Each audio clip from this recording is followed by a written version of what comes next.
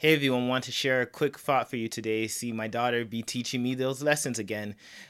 She took a remote of mine's, actually, a very skinny remote, and she's always in my stuff. Parents, you get, like, what's the point of buying toys when they're just gonna play with anything in the house? Anyways, I digress. But she takes a remote of mine's, and she thought it would be fun to hide it from me. So she hides it. I'm gonna show a picture of it in in between the crack of these boards on the deck, and she thought it would be funny because it's a good hiding space. From her from her perspective, I can see how it is a very good spot because me and her play games. It makes sense in her context. The only thing is she didn't really anticipate that when she did that, there was no way to get it back. So I tried to get it back. She tried to get it back. It was gone. And I started to feel a little bit of frustrated because it's one thing when you're playing and but when it's like now our game is gonna cost me extra money. Parents, or anyone that loses something, you're like, this wasn't too fun. It's fun for you, but not fun for me. So I was getting frustrated, and then I thought about all the times when I was younger, when I used to break and lose things from my dad. I used to get in trouble for that, but sometimes I wouldn't get in trouble for that. So it was easy in that instance when I thought about the fact that I was forgiven in that area to be able to extend mercy to my daughter at that area. Obviously, she didn't really mean for it to get lost, but just in general, I thought, man, I used to do the same type of stuff. Maybe I need to start locking up my stuff because she's going to do the same thing. But it's the fact that I was forgiven in that area that I was able to forgive. So it reminds me of a story in the Bible where there's a king who lends out money to a bunch of his servants, and this king is coming to settle his debt with all these servants. And he comes to this one servant who owes him a crazy amount of money. Basically, he's not able to pay this back. And back then, if you weren't able to pay back, not only could you repossess the person's property, but you can repossess them. Basically, you could sell them to get that money back. So this is what the king decided to do. And the servant begs, give him some more time for money. Like, give me some more time, I'll pay you back. You know how people are when you lend them money. Give me some more time, I'll pay you back.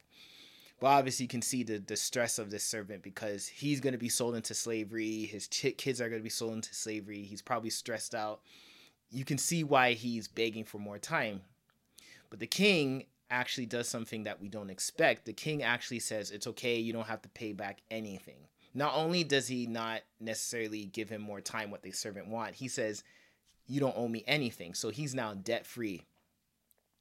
But unfortunately, what this servant does with his new lease on life, he goes to collect money that people owe him. So he goes to a fellow servant who owes him money and aggressively wants him to bring it back. That servant, not able to pay him back, says, give me more time. But this servant who has now been debt free, cleared of the king, doesn't show that same mercy. He throws that servant into jail. Word gets back to the king. The king is obviously upset, and the servant whom he previously canceled his debt throws him into jail. Jesus is the one that actually is describing this story as he describes forgiveness in the kingdom, and the fact that forgiveness is not just a moral thing to do where it's like, this is a morally nice thing to do to be forgiven. And forgiveness is not just, sometimes what we hear often in psychology is you're forgiving not necessarily for the perpetrator's benefit, but for the victim's benefit. And it's for you to be released. But Jesus talks about forgiveness in this story about the main reason we forgive is because we've been forgiven. So the forgiven will forgive. And I know that's easy to say, but very hard to do in your life. But I want us to focus on specifically what about forgiving people in the areas where we have wronged others. You see, we don't always look at it that way. The servant didn't look at it this way.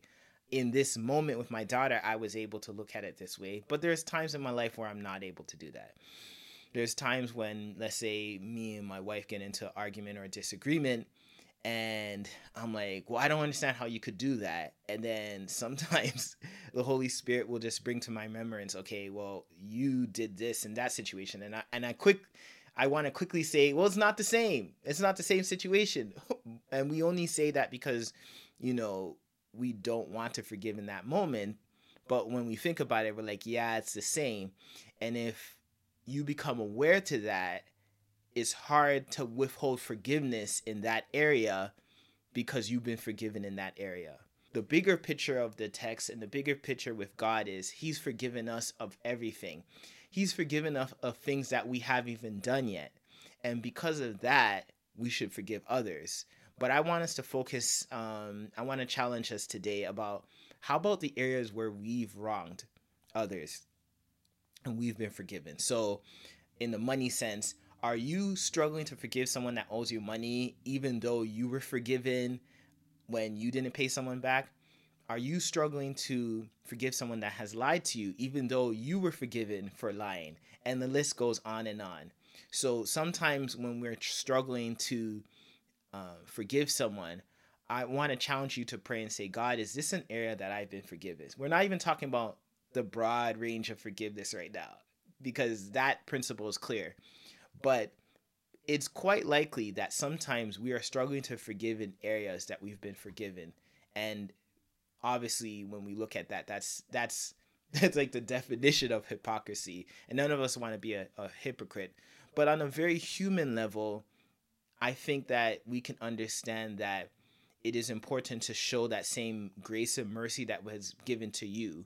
Because if we don't do that, we're living in a life that we don't even expect. The standard that we are holding others to, we are not even living by.